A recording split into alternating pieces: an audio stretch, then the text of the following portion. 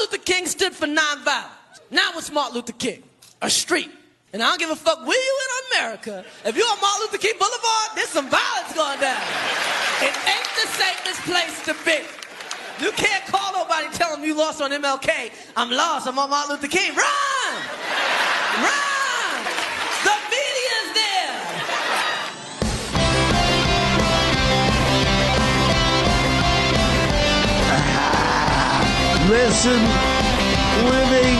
Listening to Synchronon. Sick and Ron. Yes, you're listening to Sick and Ron. The Sick and Wrong, the world source for antisocial commentary. God, what a bunch of scumbags. Good evening. Welcome to Sick and Wrong, the world source for antisocial commentary. I'm one of your hosts, E. Simon. Hi, I'm Kate Rambo. Hi. What's cracking, Kate Rambo? No, mate. What's cracking with you? How's your fettle? I think my fettle is doing quite well, to be honest. Are we going to talk about what's going on? What's going on in your noggin? Your big Jew gorilla head? Are we going to talk about that? A Jew gorilla head? What do you mean? What's happened to your noggin? I can see like so much more of your skull now. Oh, I got my hair cut short. I'm a shorn Jew now. I'm a bit sad about it. I actually am not sad about it. It fucking sucks having big, long... A big curly Jew fro is difficult to maintain. I know, but you look great with it, and it's just It's not difficult the to same. maintain, and I think that's debatable. What? You do? It was just a pain in the ass. Like I've had this like Jew fro for the past, I don't know, since COVID. Like probably 3 years, going on 4. Yeah. I know mostly because you like it. But it's just a bitch. It's like you got to put in, it's like a leave-in conditioner, and you got to put in other products. And sometimes you have to like make it dry out properly and like squeeze more. It's curly hair is difficult. Right now I got to cut short. It takes me 2 seconds. Yeah, I miss it. I miss the Jew I prefer it. Yeah, I just got it cut short like a few hours ago. I'll get used to it. And you're already missing it. I know. I just like seeing the bouncing Jew fro going about the house. And not to mention, you always say I have a gorilla-sized head. The fro made my head like 3 inches bigger. Yeah, like but the circumference was like 3 inches bigger. it was like a beautiful bouncy fro, and now you look like you are in an industrial goth band. I like that look. I It's know way you do. easier. Well, Kate Rambo, when she's not vexing about my Jew fro, has been working really hard to find gainful employment in L.A. Yeah, it's very depressing. If anyone's ever immigrating and they're like, "Oh, I'll just catch a job when I get there," my advice is don't get a job for when you move. I don't think you can get a job when you're abroad. You kind of have to do it when you're here, but getting a job is not easy. It's depressing. It's just difficult. I mean, unless somebody hooks you up with a gig, I mean, it's tough. It took me, my current job, it took me like a year and a half to get it. Yeah, so if anyone's in the LA area and they want to hire me, I mean, I'm good at lots of stuff, wink, wink, but I am good at lots of stuff. Hire me. Well, now that we moved into this new spot and, you're more or less adjusted. It takes a while to adjust to a city like LA. I don't know. It takes 18 months. There's a whole immigrant guide of how long it takes you, because it's kind of like going through the grief cycle, and I'm only in month 3, so I'm still technically grieving. So you find everything particularly hard in the first 6 months. It takes a little while to adjust, but yeah, I think once you get a little more used to the city, and then you'll see I'm setting up more resumes and just kind of looking for help wanted signs. I imagine will be helpful. But are you looking for something like in a specific field, or are you pretty much open to whatever that doesn't involve dancing on a pole? Well, I don't have the skills to pay the bills regarding pole dancing. Definitely don't. But yeah, I'll totally go and work somewhere to get fast cash, like in a supermarket or something. But I would love to be on set, a production assistant. Any of that, I think I'd be really good at, and I also wouldn't get bored doing. But I definitely need to learn how to drive to do all of that. It's a process. That's definitely attainable. I mean, there's a lot of businesses just in, around West Hollywood here. Working in one of the crazy overpriced vintage stores where it has original Poochie dresses. That would also be a dream for me. I would love that. Maybe you can work in one of the synagogues. You could restore Streimels. Oh, I would actually like that. And deep condition their Streimels and be like, why have you been doing this, Isaac?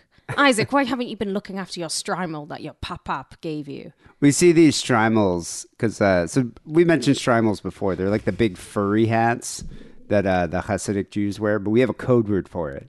We call it a merkin. So when you see a merkin, because you can't just be like, "Oh my God, look at that Strymel," while the guy's walking by. Yeah, so we have a game system because we play this horrible judgmental game. We talk about it on the second show a lot, but if you see a particularly great Strymel, that's when you will alert with a merkin alert. Some of them are just really impressive. I think you should be allowed to call those out. Yeah, we saw like a free story one the other day. Yeah, it's it looks like amazing. a wedding cake. So would you prefer a position working remote or a position in the office? Oh, remote, because I don't really like lots of people. Although I don't mind the office, whatever. I just want a job day. I want some money. Well, if you're into working remote, I think I might have found the perfect gig for you. Oh my God, what is it? And it doesn't involve uploading your feet to feetfinder.com, though I do think you should look into that. I have nice feet. So Yeah, that that's could what I'm go. saying. Yeah. Feet Finder, you can make a couple bucks here and there. So the other day I was on Instagram and I saw this reel and I was like, this is like a really easy way for you to make consistent money without even degrading yourself. It's just easy cash. Okay. Yeah, check out this gig. Here, let me play this. I'm going to play the reel. It's a job advertisement, and I really think you should seriously consider this.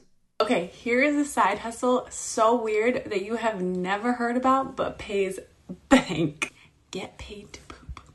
Let me show you how. You're going to start by going to humanmicrobes.org and click on donors. I highly recommend watching this video so you can get a bunch of helpful information. You'll then scroll down and click become a stool donor. That's what I'm talking about. You make stool every day. Why not donate it? This is like a job for Claudia, not for me. Well, you could do this. I might get stool shy. Listen, okay, let me play some more. And it's not like you're donating stool to like stoolfinder.com. You're donating it to like a human microbe organization. I don't want to sound like I'm Rusty Shackelford, conspiracy theorist here, but I kind of don't want the government having my DNA. Even though they already have my DNA, I don't Probably want them already do it. You might as well make money for it. All the steps and get paid $500 per $500 stool. If you per have a bowel stool. movement every single day, it can total to $180,000 per year. Scroll all the way to the bottom, take the stool donor questionnaire, and get paid to poop. Follow for more. You know what? I should have printed out the stool donor questionnaire. Oh, we could have gone for it together. Did you actually look on the website, though, and see if it's legit?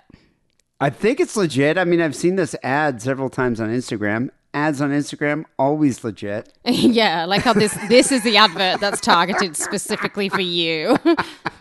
What do you think? There's like a guy like Harrison that got the domain humanmicrobe.org. Oh, yeah, and he's just sat at home Just waiting. women are sending in their shit. Yeah, anytime a man fills in the question form, he's like, sorry, we are full. It's just like delete. I think you should look into it. Think about $500 a stool. That's a lot of money. That's a lot of stools. I would only do that like 2 or 3 times a week because I don't want to be like greedy. $1,000 a week. Yeah. That would be amazing because think about it this way.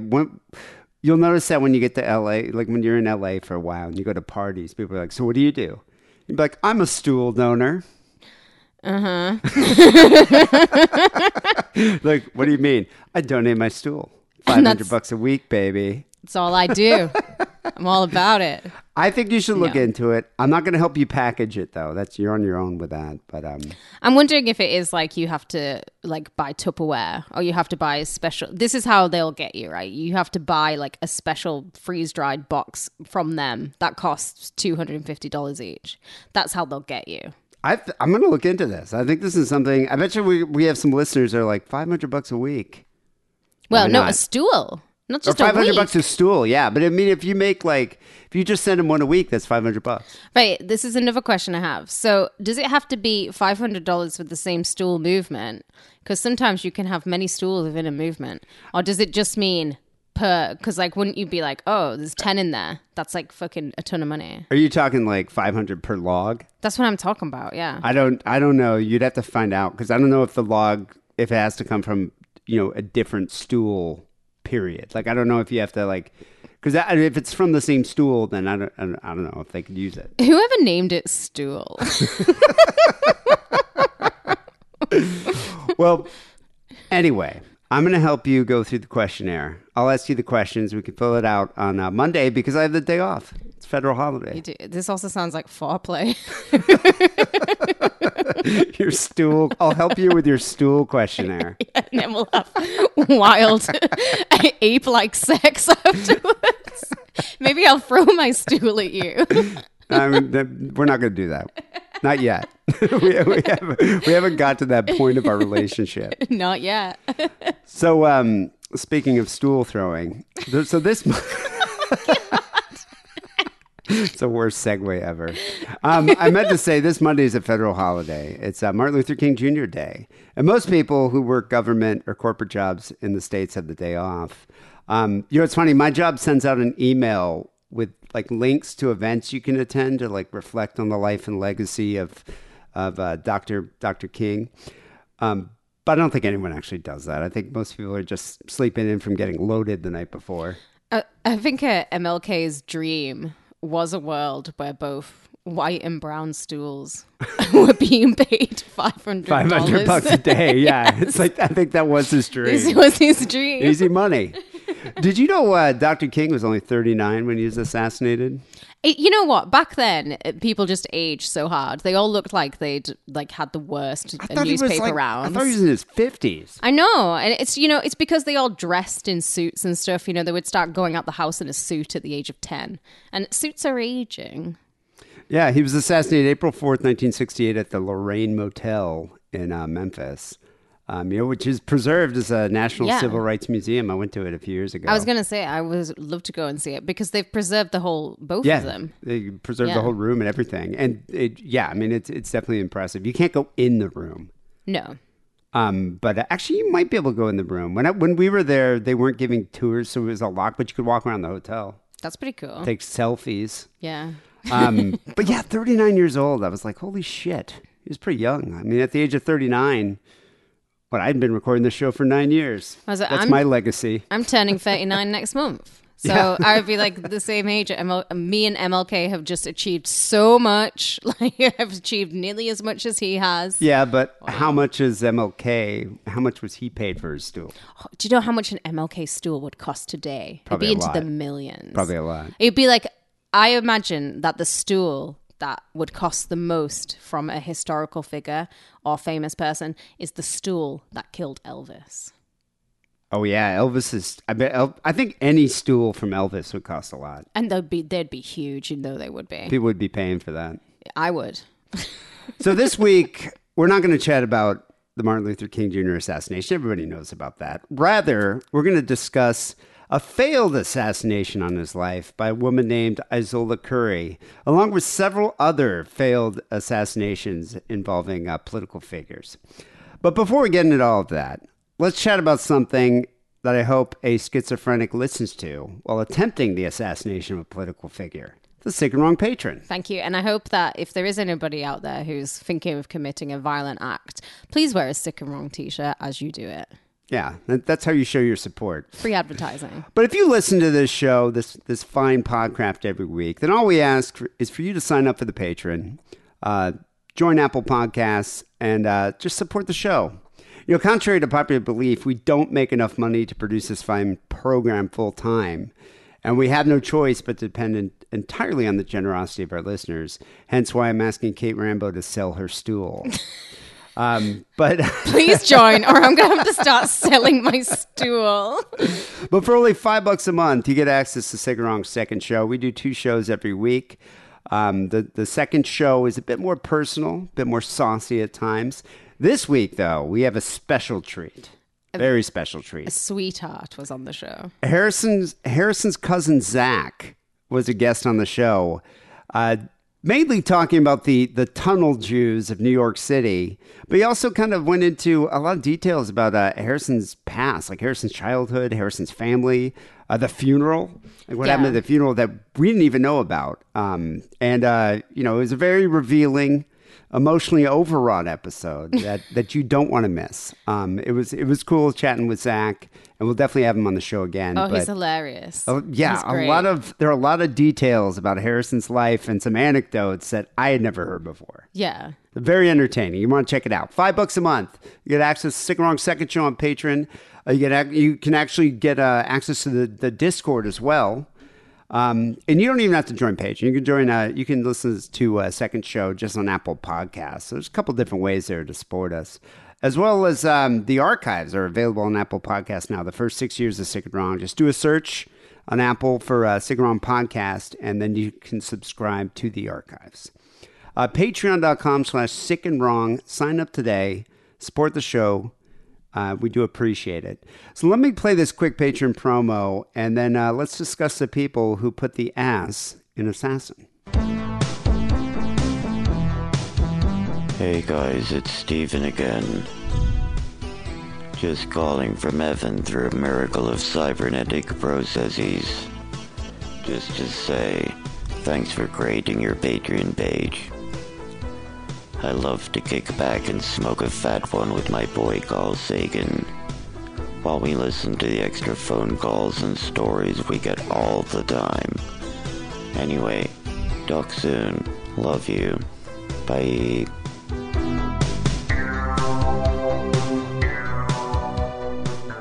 So, Martin Luther King Jr. Day. In America, it's a day to celebrate the legacy of a Capricorn. Although no one is more Capricorn than Nicolas Cage. You got to sign up to the Patreon to hear the love note that I made for Nicolas Cage.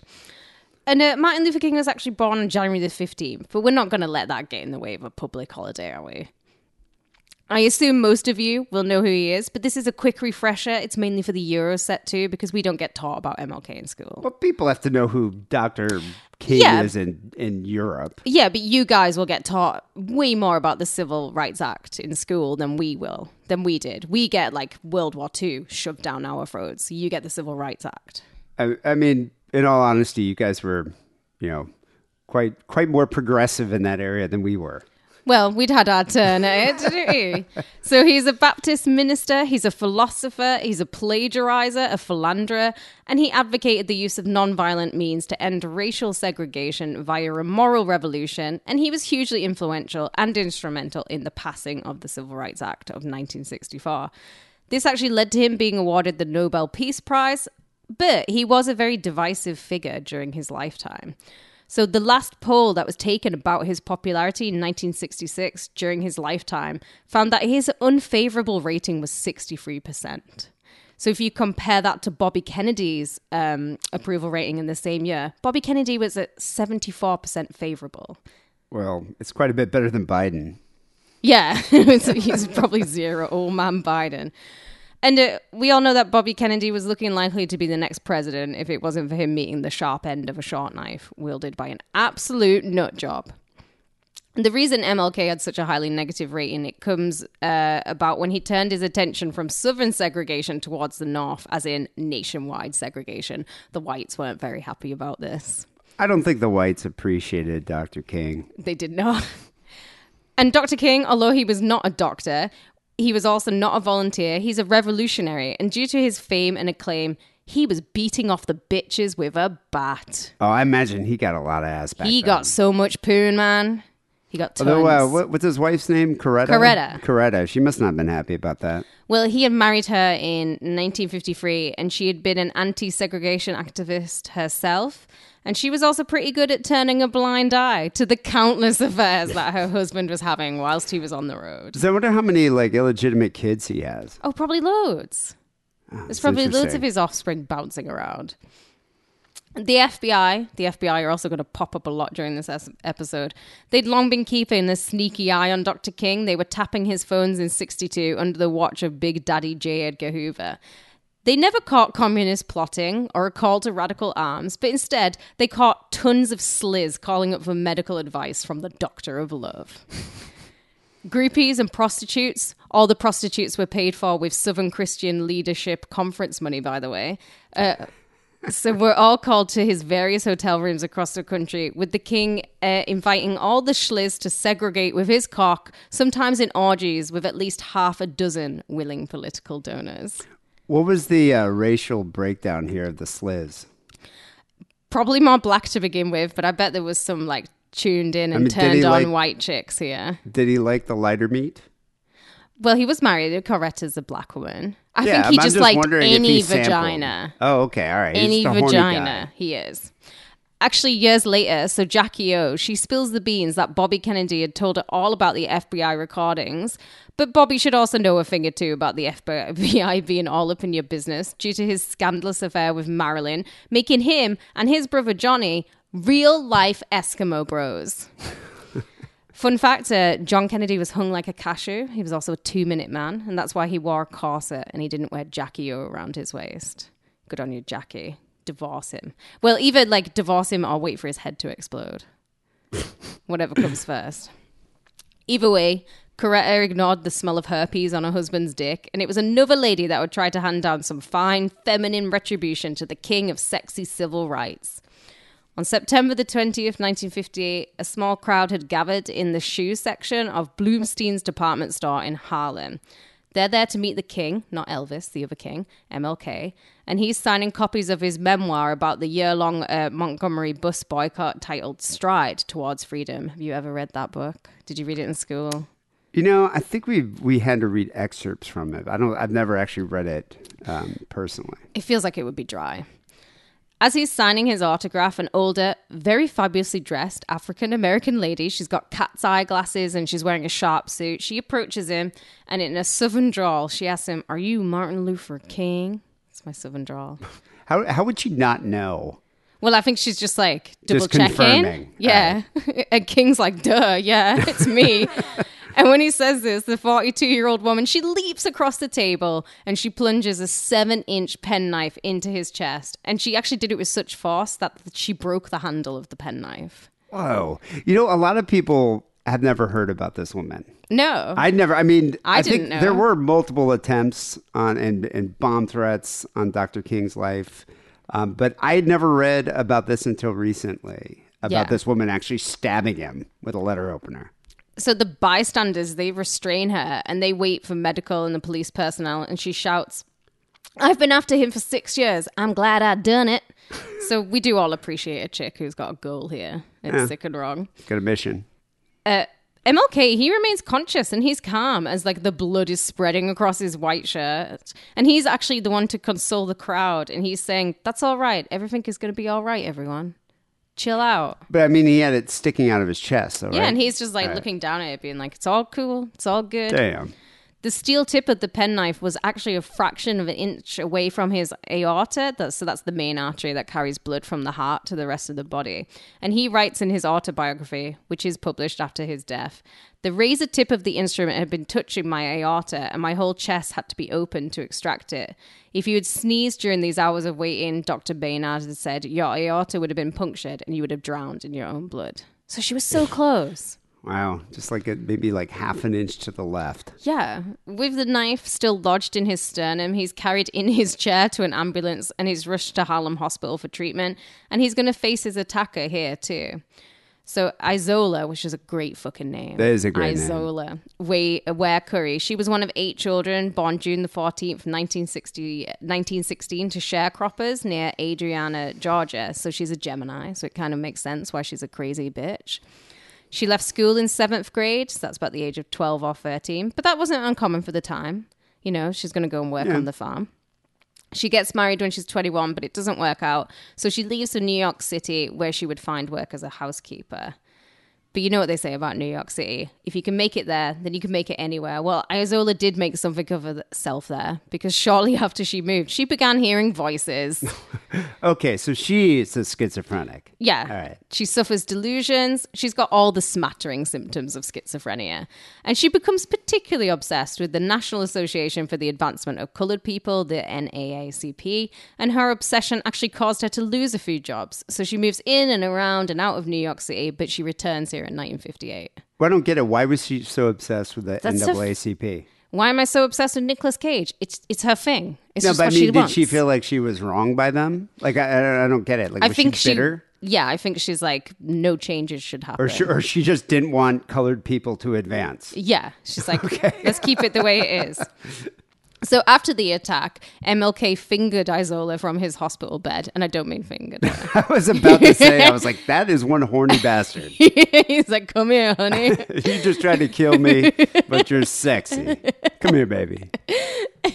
Isola, she's found to be suffering from schizophrenia, and during her police interrogation, after they had extracted a gun from her bra, aka Angela's wallet, that's an inside joke for Claudia right there, she gave numerous incoherent and conflicting statements, and she referred to the plagiarizing preacher as either Arthur King or Arthur Luther.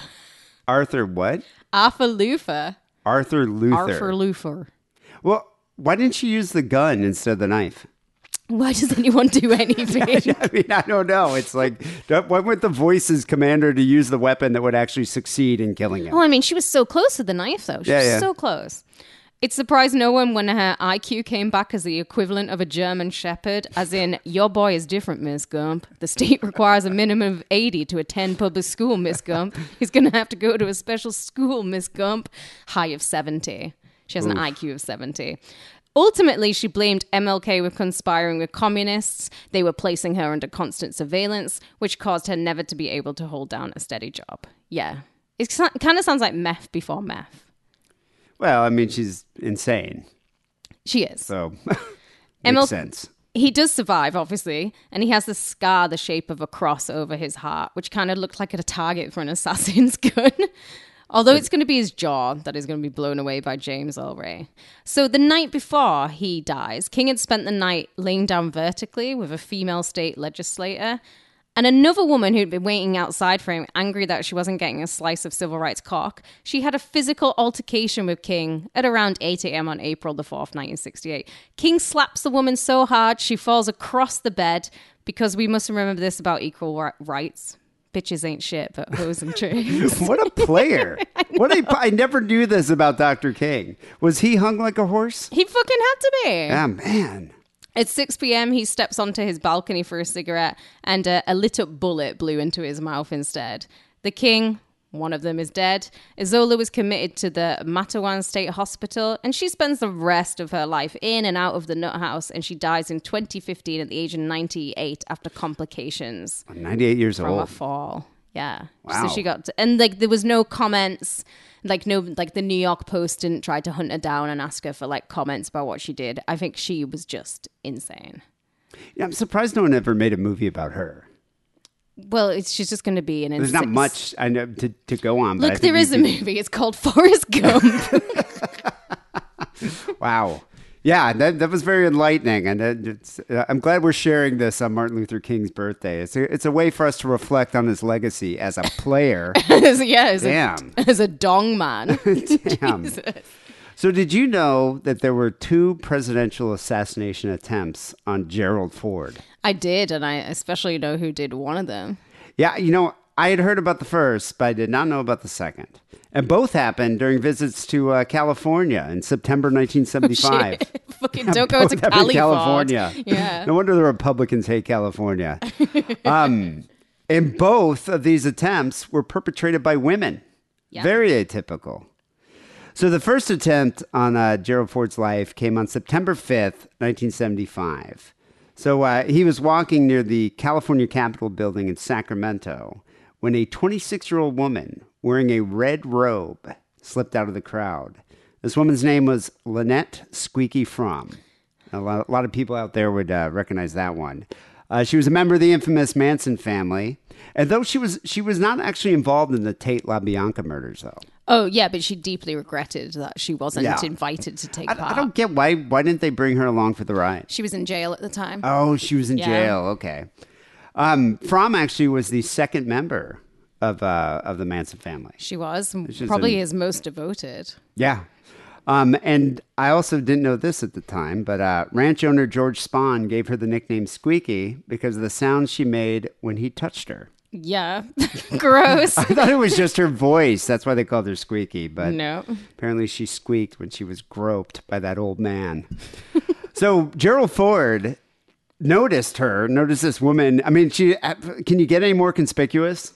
In a red robe. But wouldn't you be like, she looks so familiar?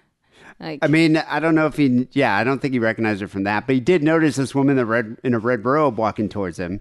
And he said that she appeared to either want to shake his hand or speak to him, or at least get close to me. But she didn't want to do either one. She instead raised a .45 caliber pistol and pulled the trigger. But to her dismay, the gun did not fire. how embarrassing. Yeah. So as the Secret Service agents were tackling her, she kept screaming, "It didn't go off! It didn't go off! Can you believe it? It didn't go off!" What a riddy, as the Scots say. Well, she forgot to load the chamber. Wouldn't that be like this? This is your one job. Your one job. She wasn't the smartest member of the Manson family. Well, was anyone? Come on. So Fromm allegedly wanted to kill Ford to make a statement about the environment. So after the Manson family was convicted and sentenced to prison, Fromm and some other female members started a new cult, an order of nuns within the group they called the International People's Court of Retribution. And this group terrorized corporate executives who headed environmentally destructive businesses. Yeah. So Fromm was still enamored of Manson, so she devised this plot to kill Ford in order to win Manson's approval and to draw attention to the cause for the environment. I think it's something that actually could have worked for Manson. There's an amazing footage on YouTube as well. I'm sure if you just type in Lynette Squeaky Fromm gun, and it's when they're there in their like cabin hideaway and they're just showing you all their guns. It's around this time before she gets arrested. I'll have to check that out. Great. This was part of that group? Yeah. Wow.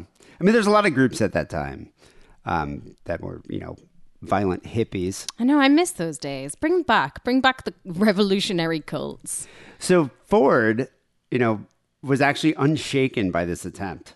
Good for him, Jerry. Yeah. Jerry has balls of steel. And he went to the California legislature in the Capitol building to give his scheduled address, which the topic was crime. Oh, the irony. So Squeaky was convicted of attempted murder, sentenced to life in prison. She was paroled on August 14th, 2009, after serving 34 years. Yeah. So when she was released from the Federal Medical Center at Carswell, which is a federal prison in Fort Worth, Texas, for female inmates. And then she moved to Marcy, New York, where she and her boyfriend, Robert Waldner, live in a house decorated with skulls. Apparently so, yeah. And in a 2019 interview, Fromm was asked about Manson. Do you still love Charlie? And she said, "Was I in love with Charlie? Yeah, I still am." She's never, you got to give it to her for still hanging on to that old hippie's cock, 50 years. I don't know. I mean, there must have been something, some kind of charisma there. I mean, I think the pheromones stuck to you because he never behaved. So the second attempt on Ford's life was just 17 days later, September 22nd, 1975, also in California. But this time it was by a woman named Sarah Jane Moore, a housewife from West Virginia.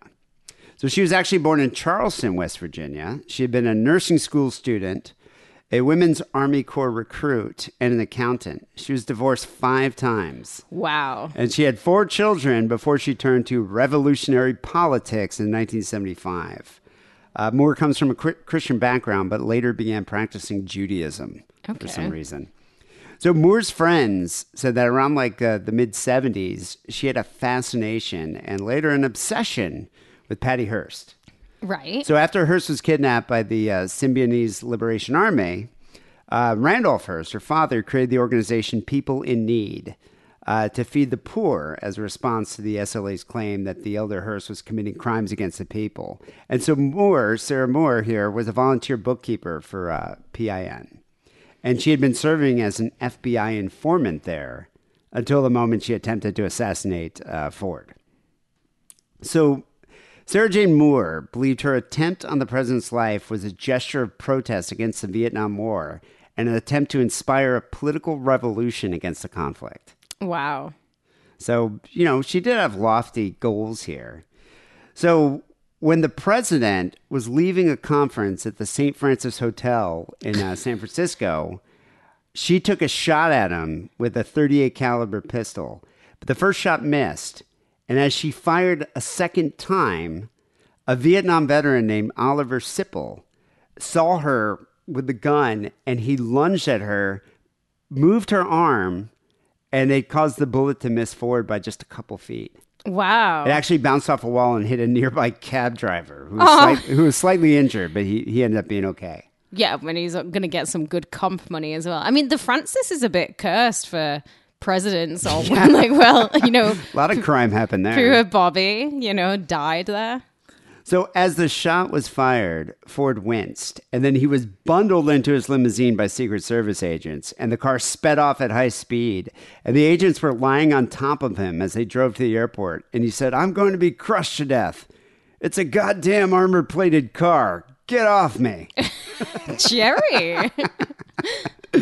So following her arrest, Moore said, "If I had had my 44 with me, I would have caught him." So the FBI case agent here, Richard Vitamanti, determined that if Moore had used her other .44 gun, or if the sight of the .38 had not been faulty, she definitely would have killed Ford. Wow. She would have at least had a headshot, and maybe better because she had been practicing. So the shot was off about 6 inches. Yeah, and didn't you say she was an Army recruit as well? So she But definitely worked- knows. Yeah, she was in the female corps, the Women's Army Corps recruit. Yeah, she fucking knows what she's doing. So Oliver Sipple here, an interesting story about this guy. So he said, "I'm not a hero.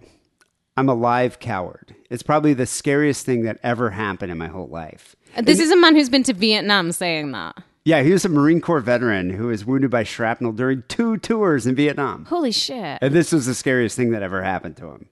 Oh, wow. Well, yeah, probably because when he was in Nam, he was on a lot of heroin. I think he's just being humble here. So yeah, he ended up by grabbing her arm. I think he probably did save the president's life.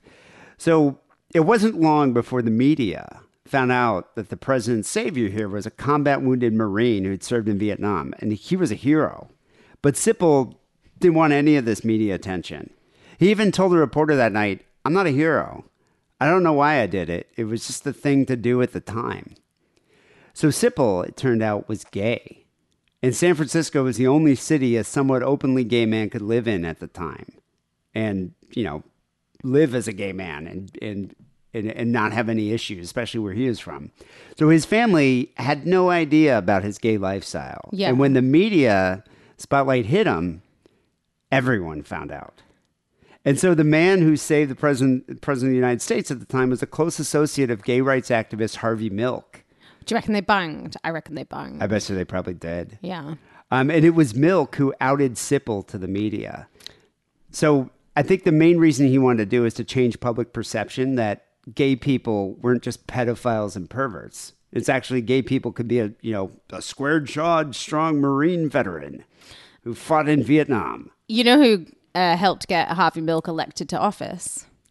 Jim Jones. Jim Jones, thank you. I think it's been 4 episodes since I've mentioned him, so I'm allowed to bring him up every episode again. But it was. He elected They were him associated, to office. yeah. Yeah, they were. But Sipple didn't want to be outed. And, Obviously. you know, and of course the story of him being this gay hero who saved President Ford was soon in his hometown newspaper, in the Detroit Free Press. And Sipple's relatives were inundated by reporters. And then the church began to question its relationship with the family. So the family cut all ties with Sipple. That's sad. It's very sad. She's But clearly Harvey intolerant. Milk also has a history of outing other gay men.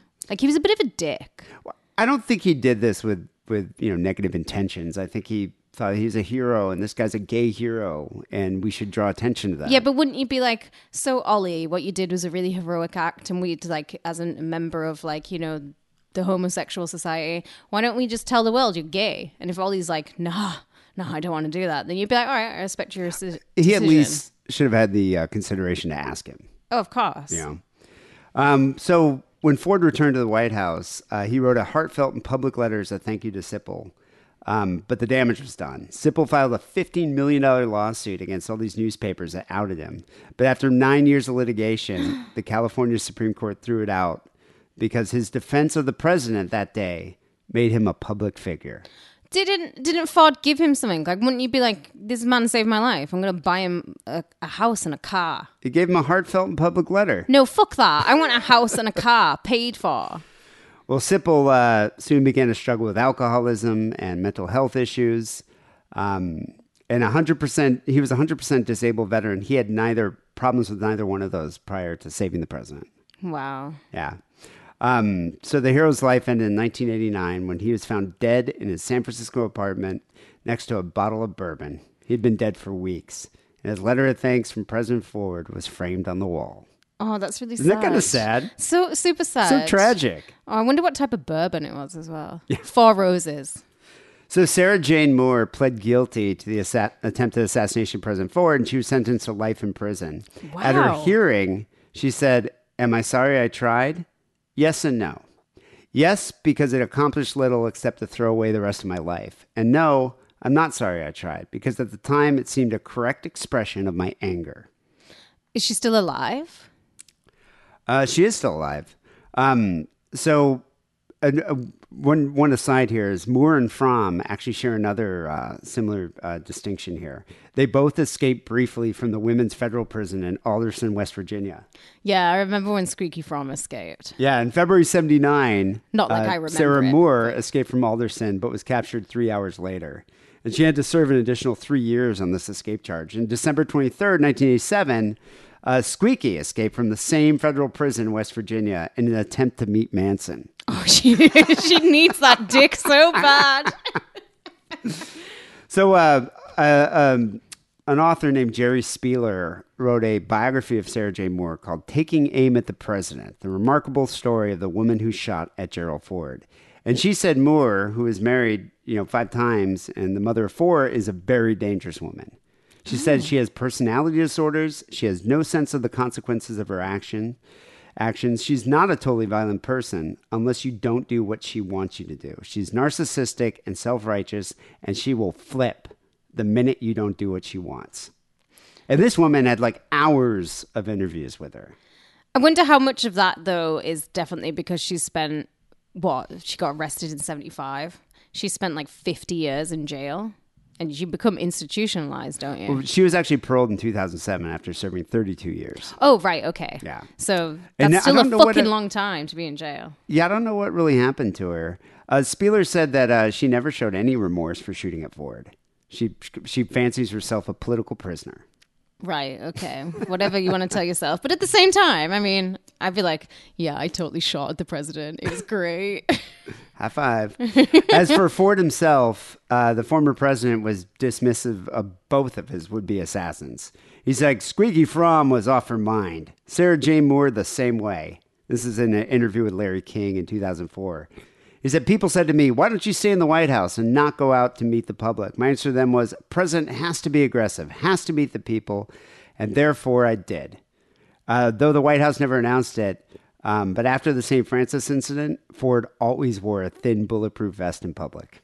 I don't blame him either. 2 times. Every two time they're on like, life. President, we're going to go to California, you start breaking out in a little sweat. Then he gets, I'm going to wear 2 vests this time. So another man who liked to smoke in bed, if you know what I mean, is Fidel Castro. And he's an actual poster boy for boys in their first year of college who don't know any better. And he's public enemy numero uno to America, if you want to believe in such things. So this is not a history podcast, but the Cliff Notes version goes that he's the political leader of Cuba from 1959 until 2008, and he was the first to transform a country in the Western world into a communist state. Although he died, if you believe in such things, on November the 25th, 2016, during his time in office, he survived around, this is a little drum roll moment, 638 attempts on his life, according to the Cuban government. That seems a bit exaggerated, but there were many attempts, many like wacky attempts on Castro's life. There are. Now, a lot of this is obviously hyperbole. It's an essential ingredient in like the image of an invincible leader. And Castro played to this very tune, and he would relish telling crowds the various stories of how he'd survived these attempts. Both the Kennedy Eskimo bros would have dug to see this commie dead in a ditch. And aside from the exploding cigar, painted seashells, poison pens, LSD-laced cigars, turncoat mafia members, there was another method of execution sent to deal with this chaos-causing commie, the deadly lover. And this has like all the plots and the twists and turns of a really hammy James Bond movie, like a Roger Moore era James Bond. It's like Mata Hari. Yes. Yeah. So, Marita Lorenz, she's been actually nicknamed the patron saint of conspiracy buffs or the Mata Hari of the Caribbean. But she's also known as the spy who loved Fidel Castro. Marita was born on the 18th of August, 1939 in Bremen, Germany. She's a lover. She's fierce. She's a real looker with great hair. And she's a Leo. Her father, Heinrich Lorenz, he's a wealthy Navy captain, and he was a commander of a fleet of U-boats. He was captured when he went down with his ship, and he's held in a British POW camp. He survives. So her mother, Alice June, she's American. She's born in Delaware, first state in the Union, but she had acting chops, and she would perform under the stage name June Paget, although she wouldn't leave much of a mark on stage. And she's mainly known for the forgettable Broadway show, The 5 O'Clock Girl. So she had met and fallen in love and married Heinrich when she had been headed to shoot a movie in France, and then war breaks out. But Alice puts her acting skills to good use. She begins working for the French underground, and she assisted in the rescue of a French soldier and a British pilot. But someone snitched on her. They also accused her of helping free forced laborers in the Brenham escape. So Alice and Marita, they're sent to Bergen-Belsen in 1944. Oh, wow. It's impossible to get through a show without mentioning the Nazis. Yeah. They're here. The Nazis are here. Yeah, they played a significant part in history. So Bergen-Belsen actually became a concentration camp very late on in the war in 1943, and about 50,000 people would die here, the most famous being Anne Frank, who dies of typhus in February or March of 45. The camp's liberated on April the 16th, 1945 by British forces, who discovered thousands of unburied rotting corpses, rats who were biting the barely living who could not fight them off, and there would actually be about 13,000 people dying after liberation who were too ill to ever recover from the time spent there. The Brits would burn down the whole camp to prevent the spread of typhus, and there's the really famous World War II picture of like a soldier admiring like the typeface on a huge billboard that details all the crimes of Bergen-Belsen. We should put it on the site. It's a great picture. Yeah. But some of you might remember the camp commander of Bergen-Belsen. That's Joseph Kramer. And that's from our Irma Grieser episode on Patreon from way back. We did that so long ago. The two had very fitting nicknames. He's the Beast of Belsen and she's the Beautiful Beast. And they had a sordid love affair and they went down together. They're hanged by Albert Pierrepoint in Hamlin Jail on the 13th of December 1945. So this is just a little tasty treat to trap you in our own concentration camp, the Sick and Wrong Patreon. But the showers there are very hot and steamy and sexy. Yeah, well, when they're not filled with gas. Wink, wink. Zyklon B. When did we cover that? That was... Oh my God, that was women, like when I had just joined the show. Yeah. That's how long ago it was. It was a couple of years ago, for yeah. sure. You can find it on the Patreon. So it's unknown if Marita and her mother were at the camp towards the end or they had been sent on one of the infamous death marches, but they both survive. Marita was actually raped by a U.S. soldier during the liberation when she was 7. So she was definitely still like not in a house and she was raped by a soldier. 7 years old. Yeah. But she is also brave enough to testify against the soldier in the trials that followed. And it was from here that she developed a lifelong pattern of violence and revenge in all her relationships with men. She's got some issues. There's yeah. some baggage there. Well, I mean, you would at the age of 7. I would hate men too. Her mother, Alice, she began working for the OSS, which was basically the CIA before the CIA. Not much is known about her role or what it was, but it's an open secret in the family, and it's going to kind of rub off on her daughter. Alice and Heinrich had divorced at the end of the war, and in 1950, Alice and her children moved to Manhattan, and Heinrich would spend his remaining years working as a captain of very, luxurious ocean liners, and he just traveled the world. Marita wanted to do this, so she drops out of school at 15. I mean, I can kind of see it. She survived a year in a concentration camp. She's been raped. Give her a break. Yeah, I don't think she needs school at that point. No. She's got the school of hard knocks. So she begins working with her father on his ships, and I'm sure that she was a seaman, and she wasn't swallowing a lot of semen. I had to put it in there. On February the 28th, 1959, she's aboard the boat that's called the Berlin. They dropped anchor in Havana, Cuba. Marita saw a small boat approaching. It's filled with around 30 armed bizneros or maracons, depending on how you look at it. And who was there, shirtless, at the helm of the boat, steering the ship towards Marita's pussy? It's Mr. Fidel Cockmaster Castro. And he's indeed a cockmaster. He claims to have slept with 35,000 women. 35,000 women. That's insane. Well, that's more than Gene Simmons. Well, Warren Beatty claims that he slept with 13,000 women. But the maths adds up for Warren Beatty. And the maths adds up for Fidel. Castro? Yeah, so we did the math. We did it kind of based on him losing his virginity around the age of 15, and maybe he stopped shagging at the age of 80. So based on 2 women a day, the maths comes out to 47,320. So the 35,000 women isn't actually like unreasonable. Well, I guess if he was shagging, what was it, like 2 a two or year, 3 or women 2 a day? 2 a day. 2 a day, yeah. And maybe he stopped shagging earlier. The stamina. Fidel had an insatiable sexual appetite. He had sex with at least 2 women a day, usually at lunch and dinner, but sometimes he would squeeze one in at breakfast time. He loved to flirt with cute girls, and he littered his speech with like salacious sexual innuendos. He's a horn dog. Well, when you say had sexual relations, you talking about like does a blowjob count or a hand job count, or is it straight fucking? There's the cock going into pussy. So there's like, okay, penetration. Yeah. All right. I wonder how many people live in Cuba. Like, wouldn't it be like, I've had all the women in Cuba and Yeah, their it sounds daughters like he too. did. I mean, Yeah. He's a dictator. Dictator. Hey. Marita told Vanity Fair journalist Anne-Louise Bardock that she gave Castro and his men, including Che Guevara, a tour of their ship. They had a meal, and when her father woke up from his nap, Marita went to her quarters to put on some makeup. Fidel follows her to her room, and then he gave her a slice of the stiff Castro cock. Marita wrote in her book, The Spy Who Loved Castro, that it was an instant attraction between them. She says, I will never forget the first time I beheld that penetrating stare, that beautiful face, that wicked and seductive smile. What did Marita look like? She's pretty. She's fit? Yeah, she's fit. She later told the upscale publication, The New York Post, he was a good lover and a good smoocher. He liked to hold hands and hug a lot. So he's doing the Marlon Brando moves. I hope he wrapped it up.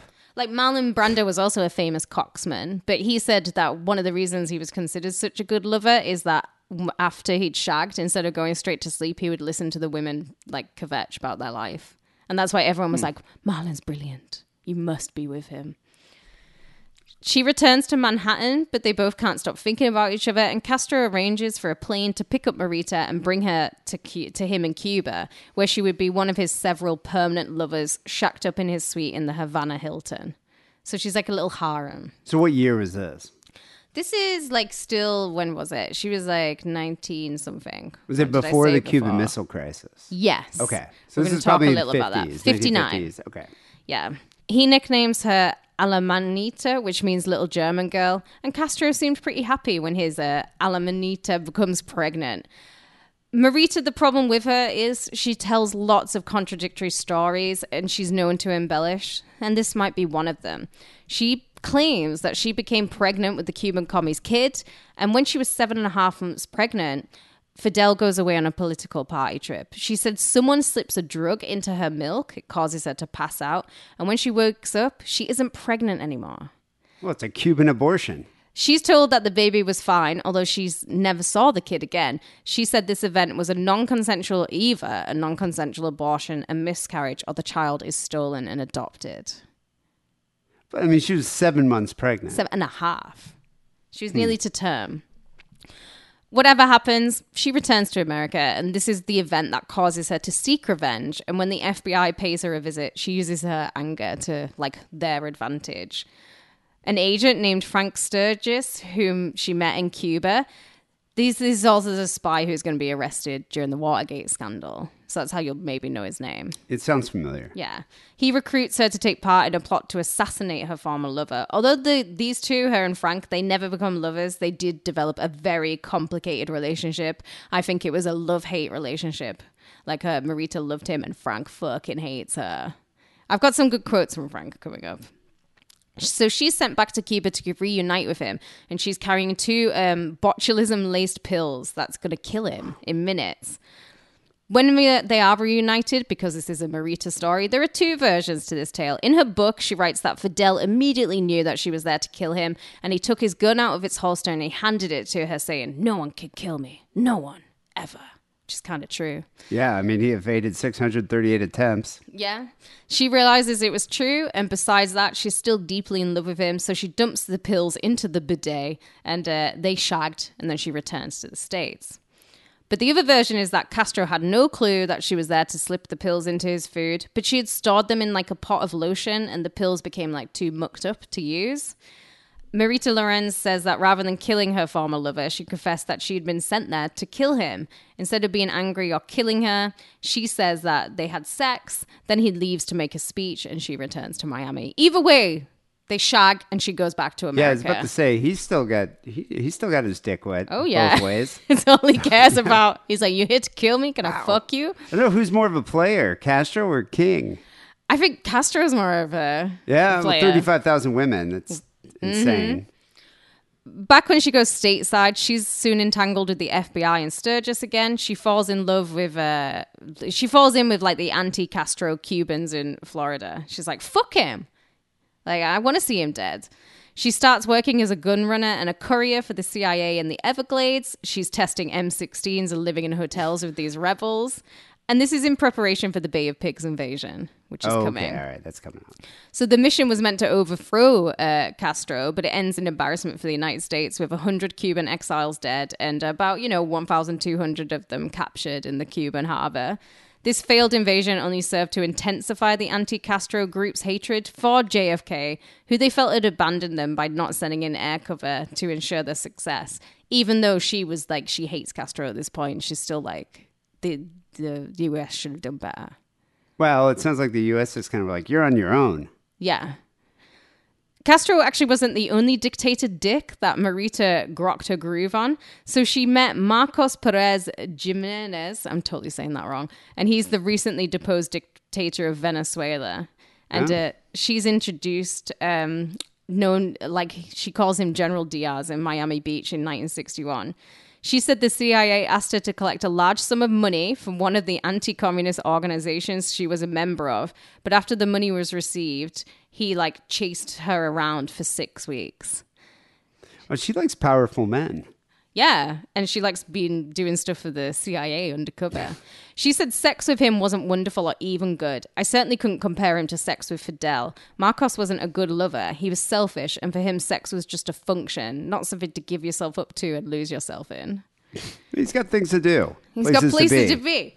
So she becomes pregnant with his child, and she gives birth to their daughter, Monica, and then he takes daughter Monica back to Venezuela. And she's without the child. So Monica's with the general in Venezuela. So she never raised a child?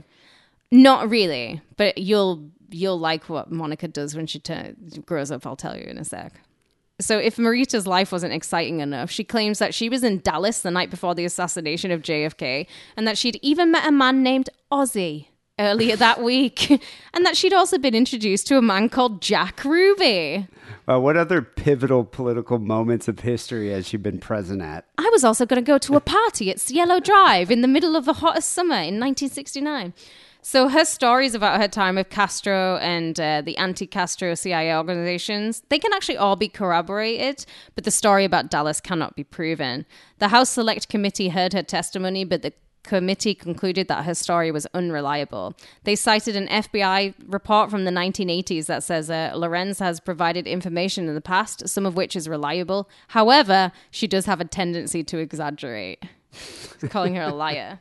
So Sturgis, who died in 1993, he told Vanity Fair that he had never met Oswald, although his name was found in the assassin's personal phone book. Sturgis called Marita a liar who's double-crossed a lot of people. She keeps changing who the people were in the cars. I'm not saying everything Marita says in a lie, but she'll do anything for money. Well, it kind of sounds like money and power. Yeah. She tries to find her child with Castro, but this is after she hooked up with the Italian and the Cosa Nostra mobsters in New York, and they're the ones who nicknamed her the Mata Hari of the Caribbean.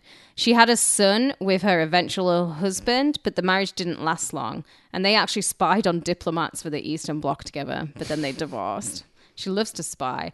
So after 22 years of trying in vain, she returns to Cuba in 1981, and she was finally allowed an audience with the general. She says, I need to find answers for Del. I want to know about her son. And she's crying, and he's like, he's fine. Don't worry, he's fine. All children here belong to Cuba. Then he signaled to a guard who brought in a tall young man who looked a lot like Fidel Castro. She said to him, am I your mother? And she's breaking down in his arms. And she said, he was our son. I believe that with all certainty. She said that as soon as she had the means, she plans to travel to Cuba and ask Cuba's current leader, Raul Castro, to let her see her son again. She claims his name is Andre, and he would be around 57 now. Wait, so she's still alive? No. No. Okay. All right, This was a little while ago. Yeah, this is, okay. So her other son, Mark, he lives in Brooklyn. He runs an aquarium maintenance business, and he manages airbrush artists for kids' parties and other events. And her daughter, Monica, is a former Playboy model. Whoa. Ooh. And she's an actress, and she lives in Los Angeles. Oh, wow. We should find her. We should get her on the show. Yeah. So Castro died in 2016. She was devastated. She said, he was the love of my life, but he lives on in my heart. He's still around spiritually to me. He's just gone in body, not in the soul. She died of cardiac failure in Oberhausen, Germany on August the 31st, 2019. She was 80 years old.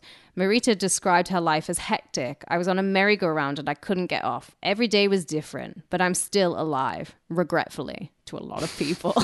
Her life was definitely eventful. Yeah, what a character. That's insane.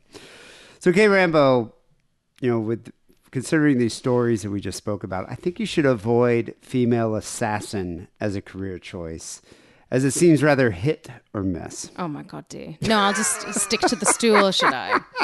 Just go with something that's reliable. Stool samples. You're going to make those every day, People, it's episode 928 here, Sick and Wrong. Got some phone calls coming up next. 323-522-4032 is that number. But first, here's a quick message from Adam and Eve. It's Butt Plug Month on AdamandEve.com. Show that you still care by bringing something new into the bedroom. And by something new, I mean a butt plug.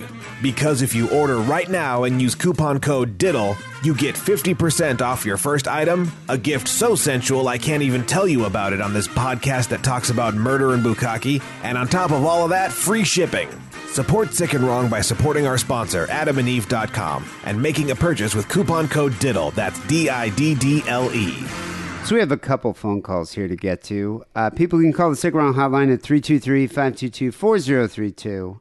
Or you can email the show, sickandwrongpodcast@gmail.com. Just send us an MP3.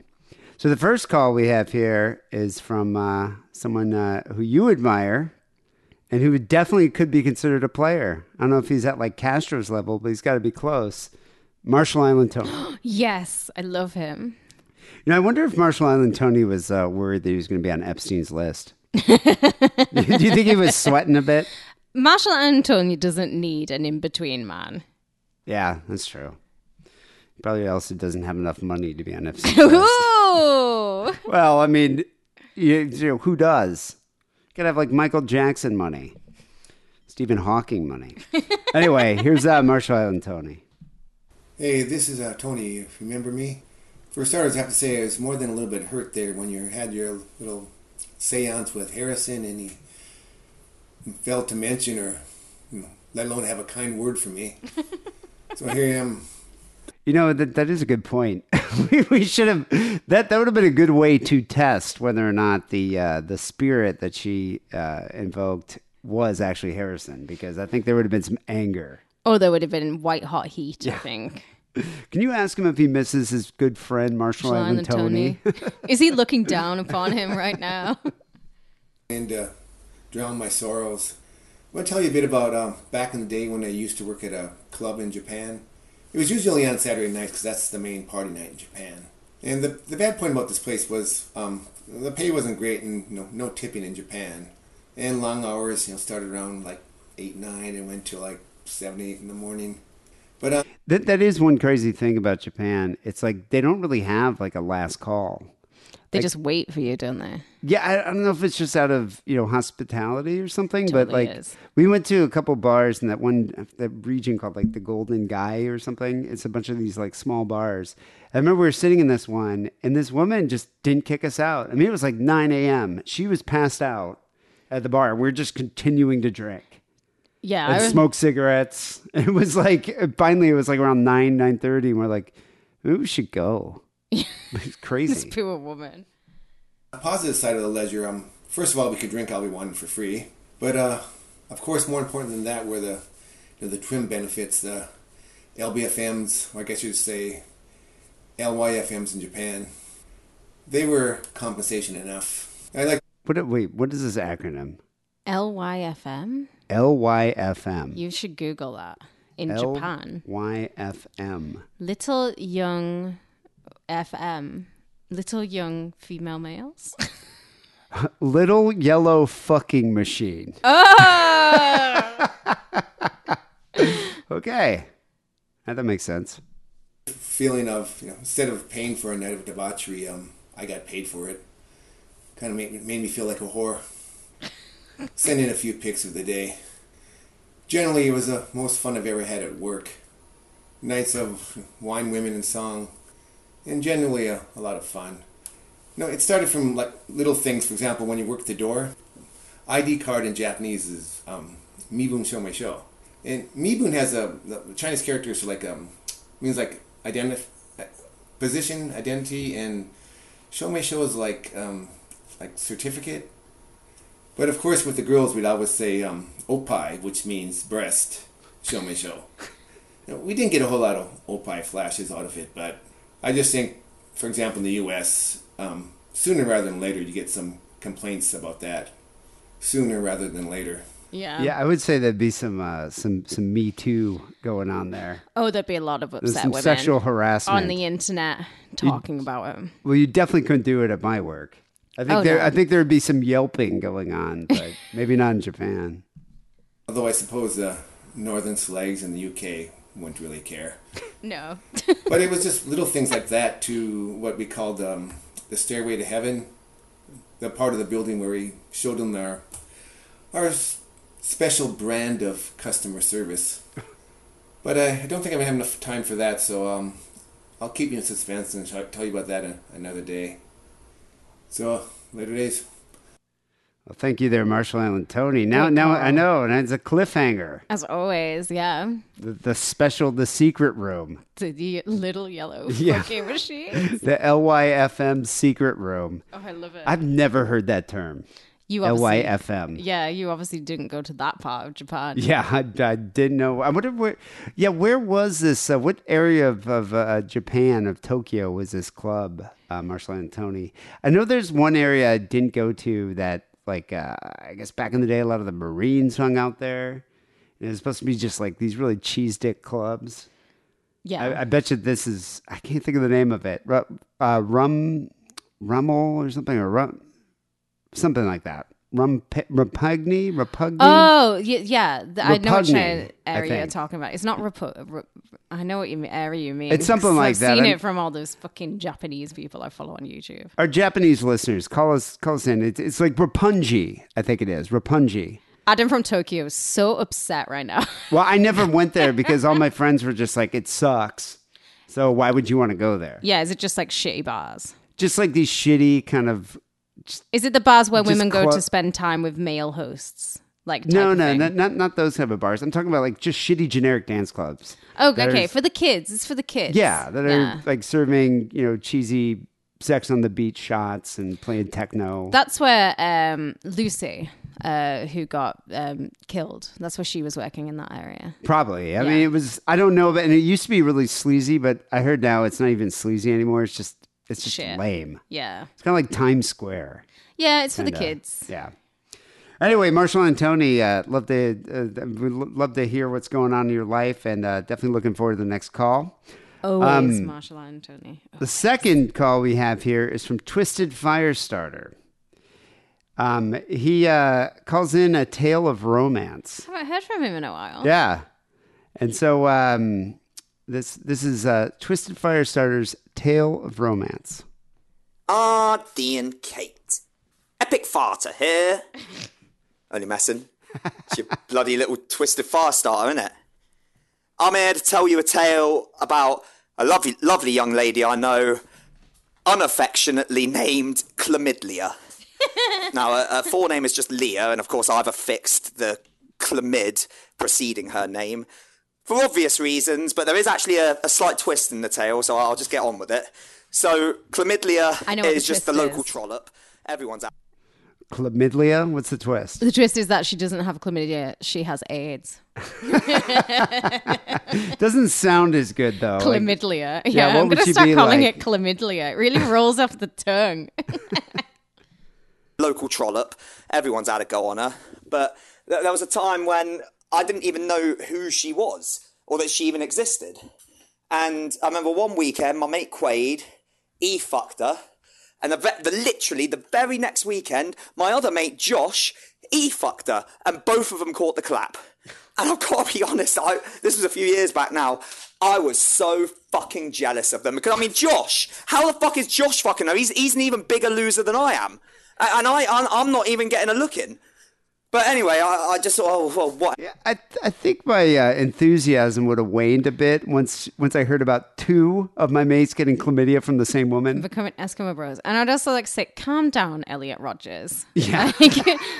The other guys got in there. That's just the way it is. Yeah, high five. But I mean, after I would have found out that two of them got chlamydia from this woman, I don't think I would have wanted to bone her. Yeah, I think any interested would go. That's how it goes then, I suppose. So a couple of weeks pass, and I'm out downtown on like Saturday night or something, out with Quaid again. I see him up at the bar chatting to some girl. Now, all my mates, they're all sort of flocking around him because as soon as one of us starts talking to a girl, they've all got to be like, oh my God, maybe I'll get sloppy seconds or something, you know. Got to go fucking ruin it. I'm not like that. I just leave them alone because I think that's what I would want them to do for me. So they don't. They all try and fucking ruin it, always. But I suppose I'm just a better person than them. You know, who the fuck needs enemies, eh? So I go outside and I have a cigarette. And then they all come out, and this girl comes out, and then just out of nowhere, she just sits on my lap. And I'm like... It's probably the most action he's had in years. Yeah, this might turn him from not an incel. Yeah, this sounds promising. And I'm terrified. And I don't know what to do because I don't even know who this girl is. I don't even know her name. She's just sat on my lap and I'm like... I hope he starts crying. Okay, just don't move. Don't speak. Don't say anything. You'll fuck it up. Just be quiet. Boner alert. So she's just sat there on my lap and I think as she says something, I'm sort of, no, yeah, just trying my hardest to pretend like I'm cool. You know who he kind of reminds me of? Who? Rick Mayall. And the young ones. Yeah. He just reminds me of him. I'm just picturing Rick just like, just be cool. Don't say anything. Don't move. You have a woman on your lap. Anyway, we sort of walk off and people start splitting off and going home. And then this girl says to me, so you coming back to mine then? And again, I just a new wave of terror just washes over me. But I tried to suppress it and I'm like, yeah, guess I am. Tried to play it cool. And I went back to hers and I fucked her. And this is annoying, I wasn't even allowed to spend the night. She kicked me out at like 4 in the fucking morning. And this was in like January or something like that. It was freezing. And she lived on the other side of town. I had to walk all the way home. But silver lining of the story, I didn't catch the fucking chlamydia. I was the only one who fucked her and didn't. And then I fucked her again a couple of weeks later. And that was actually outside a thing, like some old people's home, but whatever. Anyway, that's a mild success story from the Twisted Firestarter. Have a lovely year.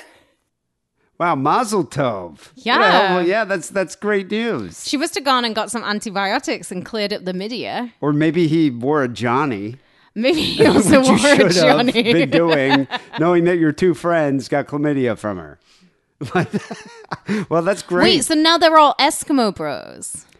Yeah, I mean, Now they can all talk about it. They can all you got talk something about in it. common. You're Eskimo bros. You are. It's a special thing when two men can be Eskimo bros. Yeah, together. I think it's a bonding moment for the three of you.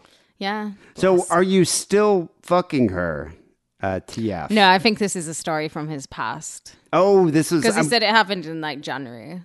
okay. But how long did the the sexual relations last? And did you get to spend the night there? I think that's really funny that he wanted to spend the night there. I would never let a first-time shag spend the night in my house. Like, it's fine to bring them into your house and shag them, but it's going a step too far, like sleeping next to them. But so do you like after the shag? Just like, I hope you're not thinking about spending the night here because you're not. Like, how do you say it? How do you broach the topic? I would broach the subject before the shag and say, "Oh, I wish you could stay, but like I've got to go to work tomorrow, so we'll have a couple of drinks and see what's what, but you'll have to go." Okay, so you would just make your point clear before Straight the away. shagging. Yeah. So then there's no confusion, and then after because you know what men are like. As soon as they've fucking spunked, they're like it's like a race to Passing sleep. out, yeah. Yeah, there's no Marlon Brando types. It's like you've got 10 minutes. Well, we don't if want to that. listen to you guys. We've already listened. We've already paid enough attention to get into your bed. Like at this point, we want to sleep. We're tired. This is why men are shit. And why women should take over. Go and kill some presidents, ladies. Do I have to listen to another Instagram story? Like, do I have to listen to another post you made about your astrological sign? Hey, you do. Guess who's going to be on the Aquarius edition of Serial Killer Star Signs? You. This is what I got to do to get laid, people. I even married her. So, speaking of astrological signs, Twisted Firestarter says, challenge for Kate. Using your knowledge of astrology and what you know about me, can you guess my star sign? No. You wouldn't be able to guess what he is? No, because like I say this a lot. Your sun sign actually means fucking nothing. It's like your whole chart as a whole. And it's like, yeah, my sun sign is Pisces, but I also have a stellium in Pisces. So I'm more Pisces than like maybe just a regular other Pisces. And it just doesn't, like that type of stuff just doesn't work like that. And I would like to thank, I can't remember, it might have been Martin who said, yeah, it was Martin who sent a meme to me on Instagram. Thank you to everyone who sends me memes, by the way. And it said, boys be out here hassling girls for believing in like astrological star signs whilst they're at home managing their fucking fake football team. Like, come on. It is kind of like the same thing. It is exactly the same thing. But I mean, astrology goes back a lot longer than a football manager. To say that goes back a lot So longer. you don't even want to hazard a guess. Um, If you had to pick a star sign you think he would be. I would say he's probably like a fire sign. It's like, what's a fire sign? So Aries is a fire sign. an He could be an Aries, yeah. I have an Aries stellium. Are most Aries like incels? Childishness is a big part of being an Aries, but it can be both good and bad, can't it? So you can be like childish in a really fun way where you're like make people see the world in a different way, or you can be throwing the toys. Childish. Oh, okay. So and I have an Aries stellium, so I understand the pitfalls of being an Aries. He could be.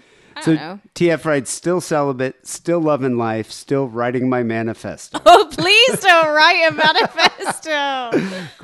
Congrats on your new place, and I hope you both have a wonderful year. Well, I hope you actually finish your manifesto this year. Right, no. Firestarter. I want him to get laid and to stop writing a manifesto because he gets laid. That is my one wish for you this year. That's the thing. He's a voluntary celibate. Well, that's what all the incels say, but it's not voluntary because if, like, Pam Anderson in a red fucking swimsuit in the 90s strolled up to him and said, "Hey, babe, want to ride?" He'd be like, "Fuck yeah, I do." I'm sure he would. But, yeah, he'd be like, "Oh, no, I'm sorry. I'm just writing my manifesto." Like, come on. People, you can call the Sick and Wrong hotline at 323-522-4032.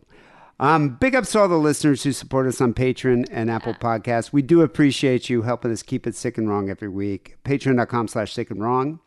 And if you want to buy some merch, just head over to the TeePublic store, sickandwrongpodcast.com/shop. Click on the picture of the Pope. And Sick and Wrong Song of the Week, I wanted to find something that was kind of appropriate for Martin Luther King's birthday. And I found the song by Public Enemy called By the Time I Get to Arizona. So when Public Enemy released By the Time I Get to Arizona in 1991, Arizona and New Hampshire were the only states that did not recognize the Martin Luther King holiday. Why? I think they do now. I don't know, racist governors, maybe? New Hampshire just seems so tiny and like, why? Why would they not be like, everyone have a day off? We're a tiny little state. Well, I get Arizona. I get Arizona. I mean, 'cause Arizona it's so, makes sense. because it's Republican. Yeah, but New Is Hampshire? New Hampshire Republican? Has it always been Republican? It just seems so tiny and cute. You know, you could put New Hampshire in your pocket and walk around with it. It's just weird why they would choose this hill to die on, you know? It's like, just honor the man. Yeah. You know, just for, I mean, look how much ass this guy got. He was a good coxman. Like, come on. Yeah. You know? So the song, Chuck D wrote this song for Arizona governor at the time, Evan Meacham, who refused to recognize Martin Luther King's birthday as a national holiday. And so the song samples Two Sisters of Mystery by the 70s funk band Mandrill, and the music video stirred up some controversy because it depicts the governor being assassinated with a car bomb. Okay. Yeah. It's from their album Apocalypse 91, The Enemy Strikes Back. So we're going to end the show here with By the Time I Get to Arizona by Public Enemy. Wait, before we end, do you think MLK would have liked rap and hip hop? Do you think he would have been a fan? He looks like a soul man to me. That's why I ask. I think he definitely would have liked soul. I wonder if he would have liked, I don't know if he would have liked like Snoop Dogg or Drake. And I don't think he looks like, he doesn't look like a type. I think he would have loved Blowfly though. But I do think he would have liked some like politically motivated rap music. Like I think he would have appreciated Public Enemy. Yeah, I think he would have liked it, but I don't see him listening to like The Chronic. No, I could imagine him bumping The Chronic. Bitches Ain't Shit, one of my favorite songs. It's my theme song. Anyway, I hope you celebrate, enjoy your time off, celebrate and reflect on the legacy of Dr. Martin Luther King Jr. People will be back next week with episode 929. Till then, take it sleazy. I know that you've heard all kinds of stories about me. That I am a racist. That I am a supporter of the KKK. That I am against civil rights. All because I oppose the Martin Luther King holiday. But I am opposed to the holiday, and I will stay opposed to it as long as I am in office. And as long as there are city officials that agree with me, there will be no holiday in this state. This is Sister Soldier. Public Enemy, security of the First World, and all aligned forces are traveling west to head off a white supremacist scheme to destroy the national celebration of Dr. Martin Luther King's birthday. Public Enemy believes that the powers that be in the states of New Hampshire and Arizona have found psychological discomfort in paying tribute to a black man who tried to teach white people the meaning of civilization. Good luck, brothers. Show them what you got.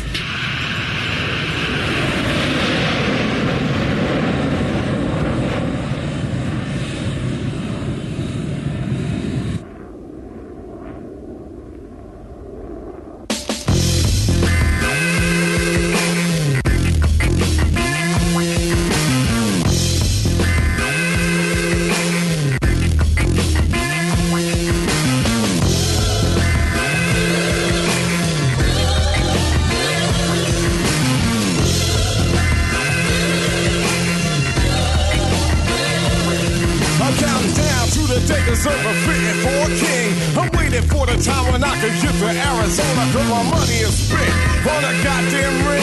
Neither party is mine, not the jackass or the elephant. 20,000 Nicky bumpers in the corner of the cell block, but they come from California. Population is none in the desert and sun, with a gun cracker running things under his thumb, staring hard at the postcards. Isn't it odd and unique? Seeing people smile while in the heat of 120 degrees. Cause I wanna be free. What's a smiling face when the whole state's racist? Why I want a holiday, damn it, cause I wanna. So if I celebrate it standing on a corner, I ain't drinking no 40, drinking time with a 9 till we get some land, call me the trigger man. Looking for the governor, he ain't loving you high, but hear the trouble, he's rubbing you wrong. Get the point and come along, he can get to the joint. I urinated on the stage while I was kicking this song. Yeah, you better be fair, the sucker over there, he tried to keep it yesteryear, the good old days, the same old ways that kept us dying. Yes, you, me, myself, and I, indeed. What he need is a nosebleed, be between the lines, and then you see the lie, politically planned, and understand that's all she wrote. When we see the real side, the hide behind a vote, and they can't understand why he the man. I'm singing about the king, they don't like it when I decide to make it. Wait, I'm waiting for the day, for the man who demands respect, cause he was great. Come on, I'm on a one mission, to get a politician to honor, or he's a goner by the time I get to Arizona.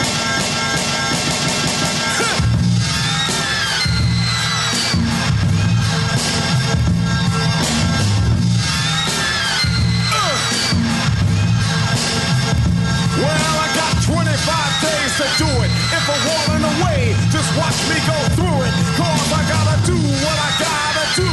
PE number one gets the job done when it's done and over. Well, it's because I drove her through all the static. Now stick for automatic. That's the way it is. You got to get his talking MLK. Gonna find a way. Make this thing. Hey, I'm looking for the day. Hard as it seems, this ain't no damn dream. Gotta know what I mean. It's team against team, catch the light beam. So I pray every day. I do embrace out of Jamaica. Looking for culture, I got my knife for Jamaica. Pushing and shaking the structure, bringing down the Babylon. Here in the circle to make it hard for the brown. The heart full of blood, I need it now, more than ever now. Who's sitting on my freedom oppressor? People beater, a piece of the pick. We picked a piece of the land we're serving now. Reparation, a piece of the nation, damn, we got the nerve. Another nigga they saying classify, we want too much. My people plus the nine is mine, don't think I even double touch. Here's the brother, my attitude is hit, I'm hang up high. I'm blowing up the 90s, started ticking in 86. When the fine get a mind, better start fearing while we singing now. There will be the day we know who's down and who will go, go, go, go, go. By the time I get to Arizona,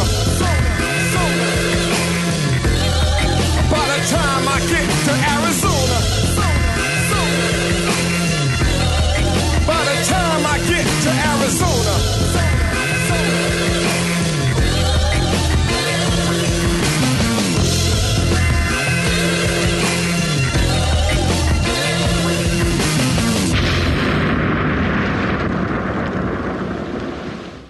Niggas don't wash they nuts consistently for you to let everybody raw dog you.